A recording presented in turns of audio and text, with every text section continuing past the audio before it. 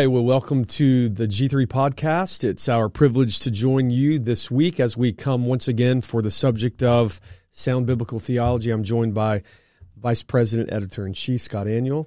Good to have you with us today. Yep, good to be here. As we talk about G3 Ministries, obviously this ministry exists for the purpose of strengthening local churches and helping local churches navigate not only challenges, but also to be able to educate them and to encourage them with sound biblical theology. And as we think about the goal of this ministry, one of the things as we look back over church history and we think about where we've come in church history, we see that there have been struggles and seasons of challenge. And yet at the heart of it all, there seems to be this common thread, which is the sufficiency of God's Word. Right. So we want to talk about the sufficiency of Scripture today. But as we jump into the conversation, let's begin with a few announcements. So Scott, tell us what's happening in the life of G3 Ministries. Yeah, absolutely. So you mentioned a moment ago our mission of equipping and encouraging and edifying God's people. We announced G3 Plus just a little over a month now, and it has already received very good response. Lots of people seeing the content there. Encourage those listening or watching. If you haven't yet checked out G3 Plus, make sure to do that. Lots of resources. We're continually adding video, audio resources. We've got some exciting projects in the work as we speak. And so this is a wonderful resource for your entire family. Video, audio, podcasts, teaching series, things for children, all sorts of resources there that can be a help to you. Also, make sure to go to g3min.org and check out the other resources we have. We have free online curricula for families and for churches, as well as books through G3 Press. Just announced the pre-orders opening for a brand new book that I think will be a really help to a lot of pastors on the issue of how to deal with issues of abuse within churches. A very pastoral book that's available right now, and so check that out. And then finally, Virgil's away, but I'll mention our events on his behalf. We've got workshops coming up, both expository workshops and worship workshops. An expository workshop in Florida in January, right, that you're doing? Yeah. So encourage pastors to take advantage of that workshop. And then a workshop right here in Douglasville, Georgia in March. You'll be preaching, I'll be teaching, and some others. And we're focusing on the Psalms for that workshop, so that'll be a great workshop as well. And then 2 regional conferences next year. And our most upcoming one will be in May in Texas. Our team just got back from a site visit at Countryside Bible Church there. That's going to be a fantastic conference on the subject of the Reformation, teaming up with Reformation Heritage Books in a partnership on that conference. And so that'll be very exciting. And then in the fall, we have our Cessationism conference coming up, and that'll tie into some of the things we're talking about today. So Absolutely. A lot going on. Make sure to subscribe to our email list, get on the website, get on G3 Plus to find out all that we are doing. Yeah, before we dive into the conversation, let's talk a little bit about the workshops. Just as a reminder, I mean, obviously, we think about the preaching workshops. I mean, if you're able to join us for one of the expository preaching workshops, we would love to have you. This is a workshop that enables brothers to come together, to be able to rightly handle Scripture, to learn how to approach a pericope, a paragraph of Scripture, to really drive at an exegetical outline that will then enable you to, produce a good preaching outline.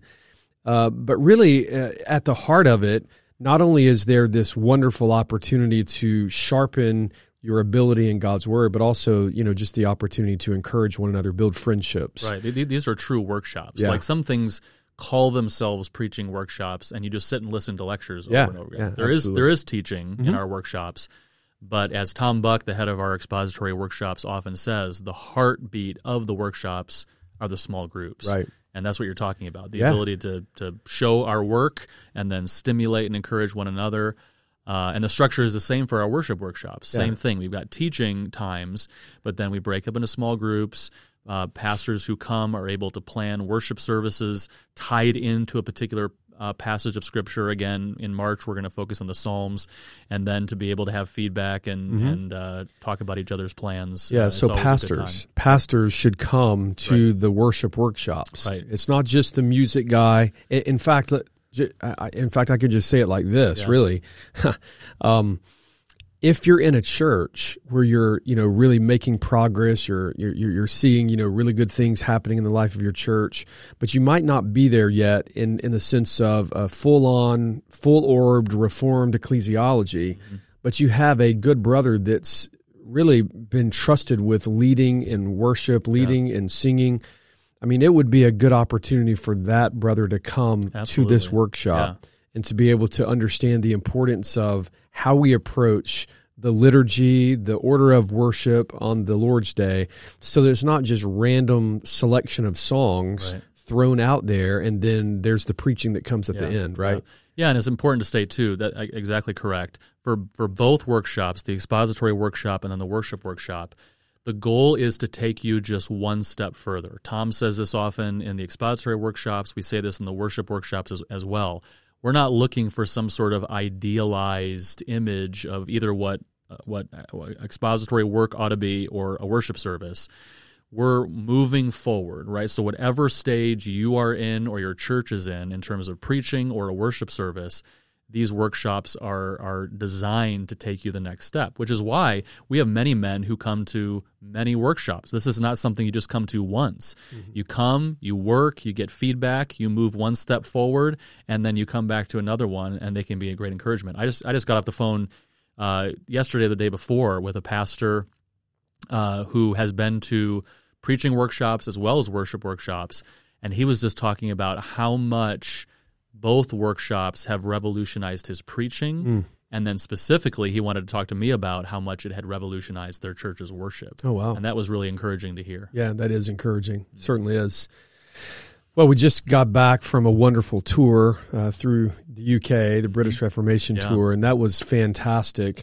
And as the reason I mention that is we think about the subject of the sufficiency of Scripture. So much of what we see happening in the Reformation era, and you think about, coming out of the gloom and the doom, really, of the Roman Catholic Church, and you see these reformers who are pointing people back to the Word. Yes. In fact, every city that we went to, if we stood in front of a statue of one of the reformers, interestingly enough, at some level, they're either holding the Bible or holding it and pointing to the Scriptures. And why is that? Because obviously, it is the Word of God that is sufficient. The Word of God is our final authority. Right. How we worship God is revealed to us in Scripture. How we are made right with God and reconciled to God is found in the pages of Scripture, right? I had that same thought. As soon as you mentioned the Reformation trip, I'm thinking any painting, picture, statue, any reference to John Knox or Tyndale or any of these key English reformers, and it's true of other reformers in other parts of the world as well. The very first principle that they're emphasizing is the necessity to return to the sufficiency and authority of the Word of God. That is the key foundational sola from which all of the rest of the solas derive. Of course, they're responding to Roman Catholicism that valued Scripture, but A, didn't value it enough to put it in the language of the people. They didn't trust the people. But then even almost worse, B, mandated that their particular interpretation of the Scripture be that which was authoritative, rather than Scripture itself, raising the issue of the authority of the church or tradition at the same level at Scripture. And so every one of these reformers, and we witness it over and over again as we sort of retold the story of the English reformers, every one of them is pointing back to the authority of the inspired Word of God and the sufficiency of a closed canon. We have everything that we need for life and godliness, and so we don't need magisterial declarations of truth. We need preachers to rightly handle the Word of God, and in order to do that, we have to trust in the sufficiency of the Word of God. Yeah, absolutely.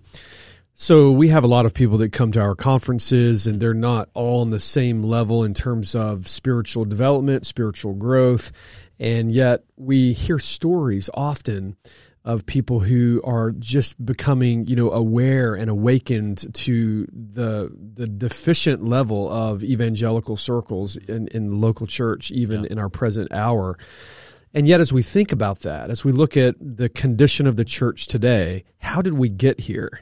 And I think, honestly, if we're going to be honest about this, we have to say that there was a departure from the sufficiency of God's Word. Yeah. I mean, if you just look at all of the controversies, you look at all of these different movements that have gone through, like wind after wind after wind coming through evangelicalism, there's a common thread, and that common theme is a denial or a departure from the sufficiency of God's Word. I mean, if you look at the church growth movement, which plagued evangelicalism, we're still at this point receiving the horrible fruit from that. It's a denial of the sufficiency of God's Word. I mean, we can talk about the inerrancy of God's Word all day long, and we can beat that drum, and we can raise money for our institutions and denominations and organizations about how we are champions of the inerrancy of God's Word.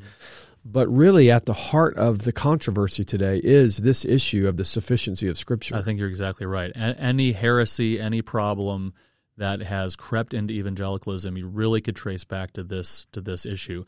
And there's a lot of causes for this. I trace historically a lot of this back to Charles Finney in the Second Great Awakening, who really did push back against the sufficiency of Scripture by advocating what he said were new measures. We need new practices. Yeah. We can't just rely on the old things. The old practices that are articulated for us in the Word of God, those have grown stale. They don't have the same effect any longer.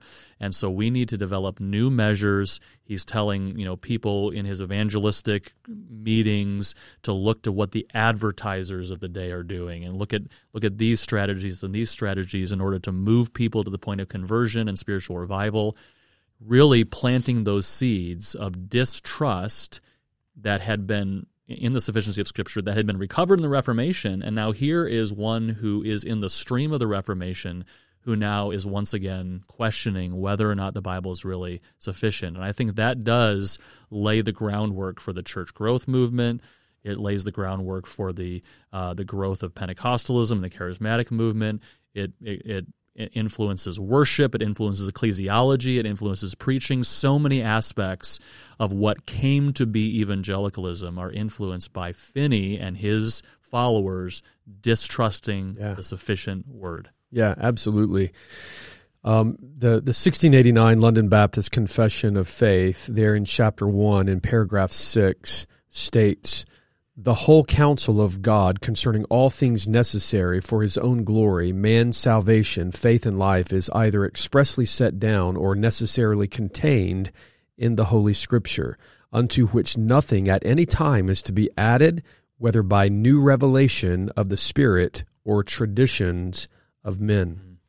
And that's an extremely important paragraph, doctrinally speaking, because it helps us to see that we should not have new revelations of the Spirit or traditions of men. Right. And so whether we're talking about, historically the traditions of the Roman Catholic Church or just modern day traditions that we might, cripple ourselves with and handcuff ourselves with and how we function in the life of the church, we should be bound by God's Word and by God's Word alone. Yeah. And that's going to help us, it's going to free us to be faithful to understand that as God blesses our church, then He gets the claps, He gets the praise for it, rather than some sort of scheme or idea that we came up with. Right? That's such an important way to put it too. It is freeing. Some people think that the doctrine of trusting the sufficiency of Scripture or the regulative principle of worship or these things, they're so restrictive. Right. It's actually the opposite. It frees us from having to trust in our own ingenuity and creativity, from having to come up with new measures, from having to, weigh, all right, here's this newest fad. Should we or should we not do it in the church? You don't have to worry about that. You can just trust in what God has said. Yeah. And then at the end of the day, you really are giving Him the honor. That's right. Rather than trusting in our own creativity, which is so important as well. Yeah, so when we look at the schemes or we think about, these different movements, and then we start looking at even modern-day controversies like the Southern Baptist Convention with social justice and this Resolution 9 where it clearly stated in there. Now, this is a convention of churches that has fought a bloody war over the inerrancy of God's Word for many years, and now here they are gathered for their annual meeting, and they're adopting a resolution that states explicitly we're going to use these these, ideas and these ideologies, namely that within the realm, the sphere of social justice, Right. as analytical tools for gospel ministry. Now, again, back during that strategic hour, that moment, that controversial moment, a lot of people and pastors were really unaware of what they were voting on. Right. And we have to be honest about Absolutely. that. Yeah. But at the end of the day, now that we've had an opportunity to step away and to really reveal and look and examine, all of that is quite clear. There was an agenda to take a group of churches to say, we need something more than the Bible. Mm-hmm. Now, that's problematic. Right, right. And when we think about not only the foundation of that sort of idea, that approach to ministry, it cripples churches. It opens up the front door of local churches to really Pandora's box. Mm-hmm. Like, what's going to happen next? Right. And if you approach ministry that way, saying, well, we need sociology here, what other idea might you then be tempted to embrace for the success of your ministry moving forward? Exactly. And then you have to trust your own wisdom mm-hmm. to be able to judge what is acceptable and what is not. Who is willing to do that? Right. We are fallible. Even God's ordained leaders within the church. Yes, we are given responsibility to shepherd and to lead our congregation, but that is a derivative authority that falls under the authority of the Word. Even we who are pastors cannot trust ourselves implicitly to have the wisdom apart from the Word to be able to discern what ideologies to utilize or what movements or what philosophies. I think you're right. Once you open that door, and I think a lot of times men who do so at the beginning are well-meaning. Maybe they just intend to use this one thing. But once you open the door, what's to say that you're not opening the door to just about anything? That's right. And we're trusting on something fallible rather than something that is infallible, mm-hmm. the Word of God. Yeah. When we look at the church today, we see a lot of different movements, and people are trying to figure out ways to be successful. Mm-hmm.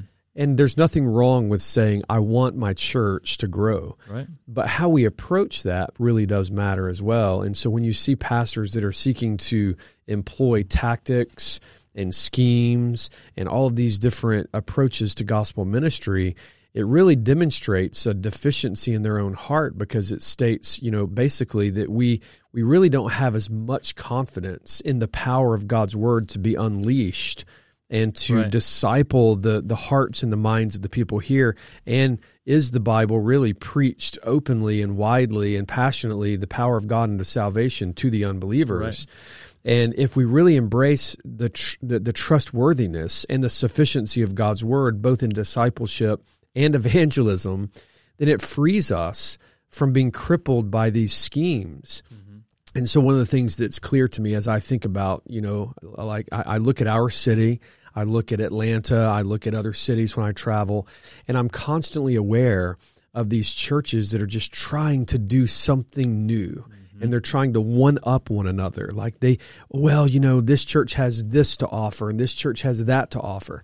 I'm not saying that there's anything wrong with having a ministry that's, intentionally focused on a specific group of people. I'm not saying that at all.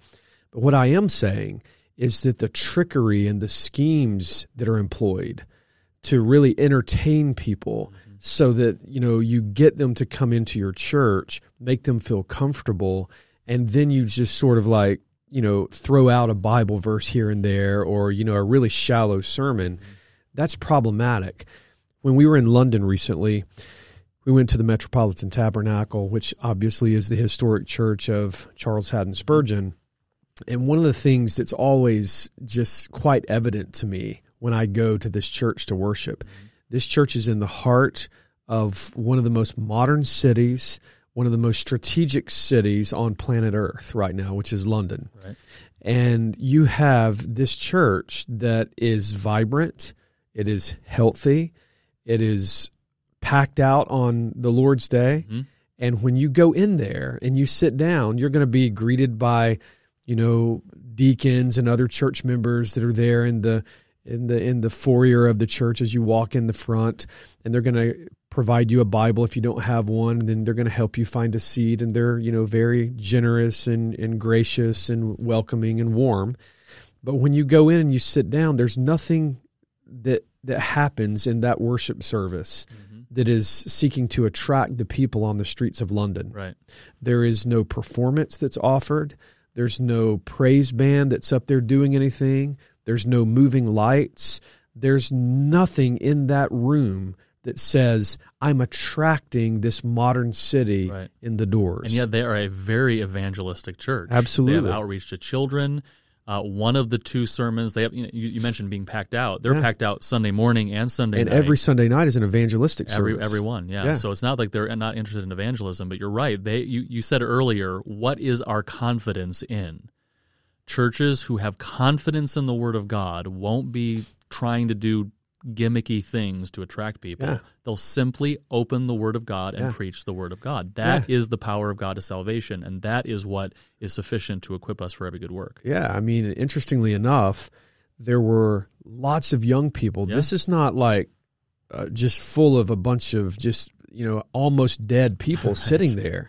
I mean, there's a lot of really young people, young professionals, older people as well. It's a great mixture. I mean, this is a melting pot city, and it's represented obviously in their pews. But when you look at this church, and then you see a man, Peter Masters, walking up the steps very slowly because of his age and health. He's not dressed in anything that's trying to attract the modern crowd from the streets of London, and he's leading the whole service in worship. He's leading and singing. The hymns are there on a little board to the right of the pulpit, so that everyone knows what hymns, what psalms you're going to be singing.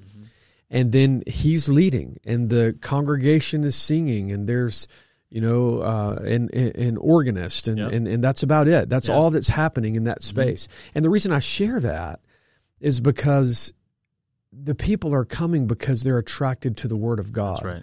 And the church is healthy because the Word of God is being preached.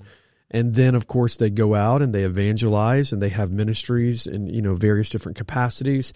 But I mentioned that, and often when I go to London and I come back, I'll talk about that, because it always strikes me when I compare what we're doing in the United States in evangelicalism, having all these concert churches and every other type of church that you can possibly imagine, trying to reach a certain demographic or a group of people. Yeah.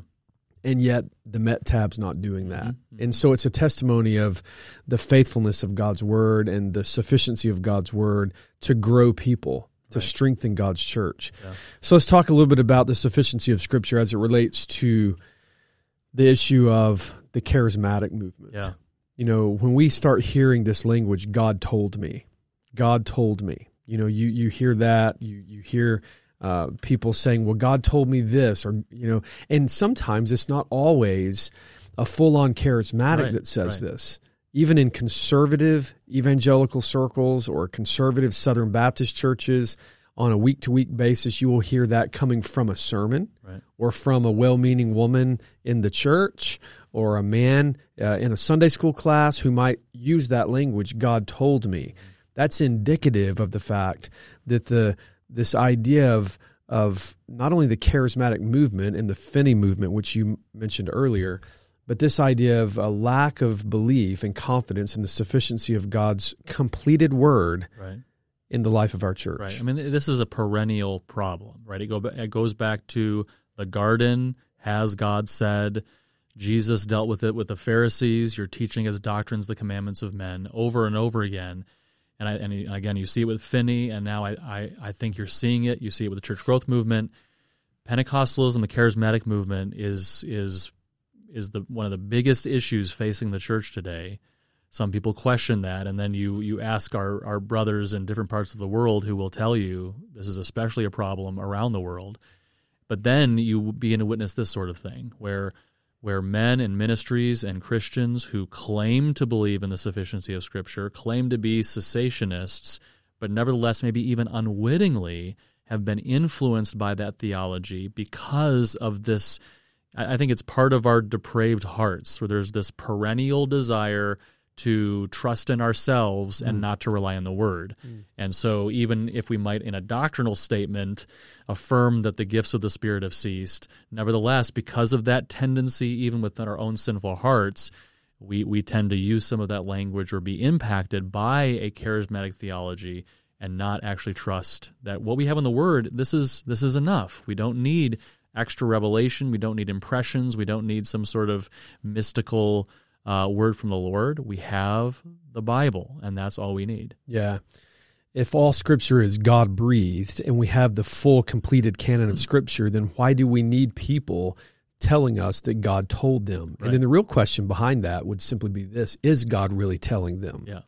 And I would say absolutely not. God is not telling them. And again, that may seem controversial to some, but the reality is that well-meaning people will say, based upon their own, imaginations or their own, desires or whatever it might be inside their own head, will be confused with thinking that maybe God is communicating to them when Right. God is not communicating to them in a vision or a dream or just some sort of prompting. He has given us His Word, and His Word is enough. Right, because how do you discern then? How do you discern the difference between a message from the Lord through an impression or a feeling or something, and a feeling I have because I ate something spicy last night, or I'm under the weather, or whatever? I mean, we just emotionally feel certain things. How do you determine one from the other? And someone might say, well, if this impression agrees with the Word, then it's from the Lord. Yeah. Well, but then why is it necessary? I mean, that's what John Owen said. Exactly. If this message agrees with the Word, it's unnecessary. If it disagrees with the Word, then it's false. Yeah. So we're still not trusting in the sufficiency of the Word. And then even digging deeper into that, okay, if you think that this particular impression or whatever is from the Lord, okay, well, show me in the Word where it says we ought to expect that sort of thing. Mm-hmm. You don't find that. What we find is continual emphasis on the fact that the inspired Word of God is profitable for teaching, reproof, correction, instruction, and righteousness, so that the man of God may be thoroughly equipped to every good work. We find emphasis on the Word being sufficient without any emphasis on waiting for some sort of extra biblical revelation. And that's, if you want to say, I trust in the sufficiency, but I also expect extra revelation, how do you justify these things? How do you reconcile them together? You can't. Yeah. In fact, I think if you were to study Scripture, and I think if you do this faithfully, you will be amazed at how few people God actually did speak to. Right. Again, when you think about our own common, landscape within evangelical circles and the prevalence of the influence of the charismatic movement, and it seems like everyone under the sun is hearing something from God, right? And it's not always a quotation from the Scriptures. Right. And yet, when you look at the pages of Scripture, God really wasn't always just thundering out of the clouds speaking to everyone. Yeah. There were occasions when God would speak to very few people. But even if you think about the transfiguration of Jesus, when he goes up onto the mountainside and he's transfigured, and there's this moment where not only is Moses and Elijah there conversing with Jesus, but also the Father is speaking to Jesus. You don't have like all of the apostles up there. I mean, he pared that down to his inner circle. Right. And so it's not so common. And we should never come to the study of God's Word to believe that it's a common thing for God to directly speak to an individual, right? Absolutely. It's at very key stages in the progress of revelation and redemption that you see these pockets of God speaking and these miraculous gifts to confirm these key transitional stages. And then, you bring up the transfiguration. I think it's striking that Peter himself in 1 Peter chapter 1, one of the three who was there, who experienced this miraculous event, who heard the very voice of God speaking, Peter himself in 2 Peter chapter 1 points us not to expect that sort of experience, but to expect the more fully confirmed Word of God. Even Peter says the written Word, where the Holy Spirit of God moved holy men to write the very words of God, that is more sure, more certain, and more trustworthy than even some sort of experience where we hear the voice of God. Because, and he's not discounting that. I mean, that was a confirmatory moment for the deity of Christ, his kingship, and all of that. But Peter knows that even that can be deceptive. Yeah. Satan could reproduce something miraculous if he wanted. How do we discern between God speaking or Satan speaking, a voice from heaven or a voice from hell? How do we discern that? Peter's saying, yeah, these had their purpose. They were confirmatory. They confirmed Jesus as Messiah, and I'm now an apostle confirmed. But at the end of the day, 2 Peter chapter 1, trust the Word. Listen to the Word. The Word is that lamp which reveals truth to us. We ought to submit ourselves to the Word, which is now complete. It wasn't complete during that period. The New Testament was about to be written, but now that the canon is complete, we have everything that we need for life and godliness. We have the sufficient Word that will equip us for every good work. This is trustworthy. We ought not expect some sort of direct voice from heaven. Yeah, absolutely. So if you're watching this podcast or listening to this podcast and you're really struggling to make sense of this entire subject of continuationism versus cessationism, I would just encourage you to think through the importance of having a pastor who stands with confidence with an open Bible week by week in a pulpit and then just says, this is what God's Word has says, and this is the application to you. This is what God's Word says, and this is how this applies to you. And then just to do this week after week after week. I would urge anyone listening to this podcast that if you're like taking in information from conferences or resources or ministries online, or even you're a part of a local church that majors on this idea of God speaking directly to them, or maybe, in some sort of, slick way that this person calls themselves an apostle. Mm-hmm. I would urge you to reject those ministries as being against the very Word of God. Yeah. Really, in many ways, an attack upon the sufficiency of Scripture. Is God's Word enough, or do we need some extra biblical revelation? That's why in recent days, when we've had this entire genre of books and resources that have been unleashed on the church today, which we call heavenly tourism books, where it seems like once a year, someone is dying and going to heaven only to come back and write this best-selling book about, guess what? Telling us what the Bible already says, right? Why do we need that? And so we don't need that stuff. Yeah. And so we need to have an increasing confidence upon the authority and also the sufficiency of God's Word. And that's really the important thing. And that's why, we're sort of addressing this. We've published resources recently, this wonderful book by Tom Pennington, A Biblical Case for Cessationism, which gives 7 biblical arguments why the miraculous gifts have ceased. And one of those arguments that he thoroughly lays out is the sufficiency of Scripture, because the continuationist charismatic movement really is, at the end of the day, an attack on that. And then, of course, the cessationist documentary that just premiered at our national conference. I'd encourage you to take a look at that. It can be streamed. You can buy the deluxe edition, which has the book and the DVD and some other things as well. And then, of course, our upcoming conference. This is an important issue, and it's one that people need to hear, and it helps them be delivered from some really problematic theology. You think about the Strange Fire Conference 10 years ago, and how many stories we continue to hear of people whose lives were changed by that teaching to deliver them. And then, you just met with someone recently who watched the documentary, and it helped him on this issue as well. Oh, absolutely. Yeah. In fact, I was out of town, and we were on this Reformation tour, and I received an email from our admin assistant setting up a meeting with me when I returned with this brother who lives about maybe an hour from our campus, wanted to meet with me. And so we met at a coffee shop, and he's telling me this entire story of him watching the documentary, and now he's coming out of this movement. Wow. And had been a part of a church where there was a woman pastor and full-on charismatic movement. And so it's just really encouraging, because that's what this ministry stands for, is to help the local church to become strong and healthy.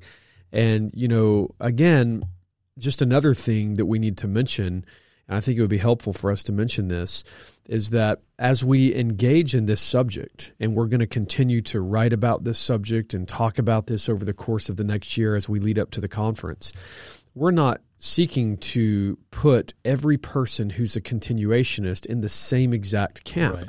I think we need to be very honest about that. So if we're talking about, say, a John Piper, or we're talking about a Sam Storms, or we're talking about a Wayne Grudem, we're not going to put them in the same category as a Benny Hinn or some other false teacher that doesn't even believe the true gospel. Right, because these are men who do affirm the sufficiency of Scripture. They affirm a closed canon.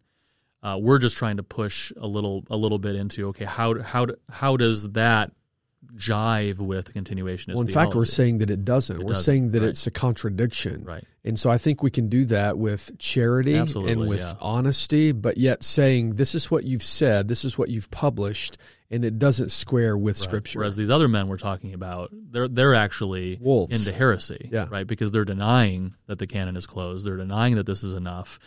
They're putting prophecy today on the same level as Scripture in terms of authority, where, again, admittedly, these other men, our brothers, evangelical brothers, they don't put on the same level. They want to redefine prophecy. And again, we disagree with that. We think there's problems with that.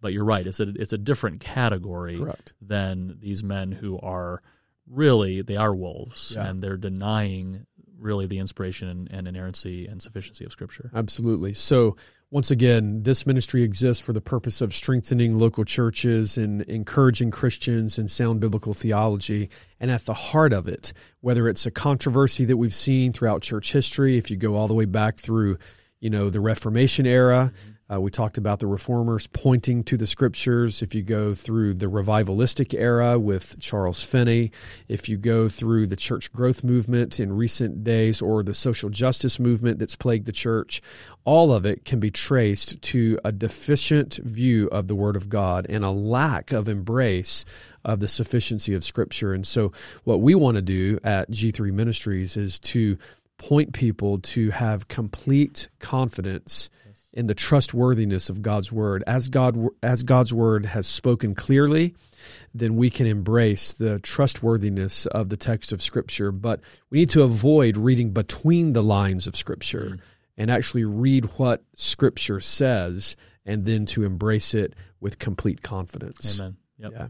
So as we come to a close on this subject, I do want to share with you just a quote from a helpful source. In fact, it's a sermon that was preached October 6, 1872, by the Prince of Preachers, Charles Haddon Spurgeon.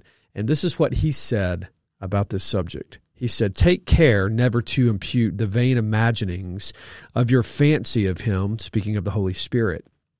He says, "I have seen the Spirit of God shamefully dishonored by persons, I hope they were insane, who have said that they have had this and that revealed to them.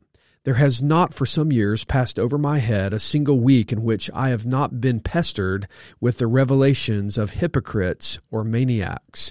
Semi-lunatics are very fond of coming with messages from the Lord to me, and it may spare them some trouble if I tell them once for all that I will have none of their stupid messages. Never dream that events are revealed to you by heaven, or you may come to be like those idiots who dare impute their blatant follies to the Holy Ghost. If you feel your tongue itch to talk nonsense, trace it to the devil, not to the Spirit of God. Whatever is to be revealed by the Spirit to any of us is in the Word of God already. He adds nothing to the Bible, and never will. Let persons who have revelations of this, that, or the other go to bed and wake up in their senses. I only wish they would follow the advice and no longer insult the Holy Ghost by laying their nonsense at his door." End quote. Yeah, very, very direct admonition from C.H. Spurgeon. In case there are people who might think that G3 might be a little bit stiff and too direct on this subject, I mean, this is the word of a trustworthy historic preacher who could see this in his own day. Right.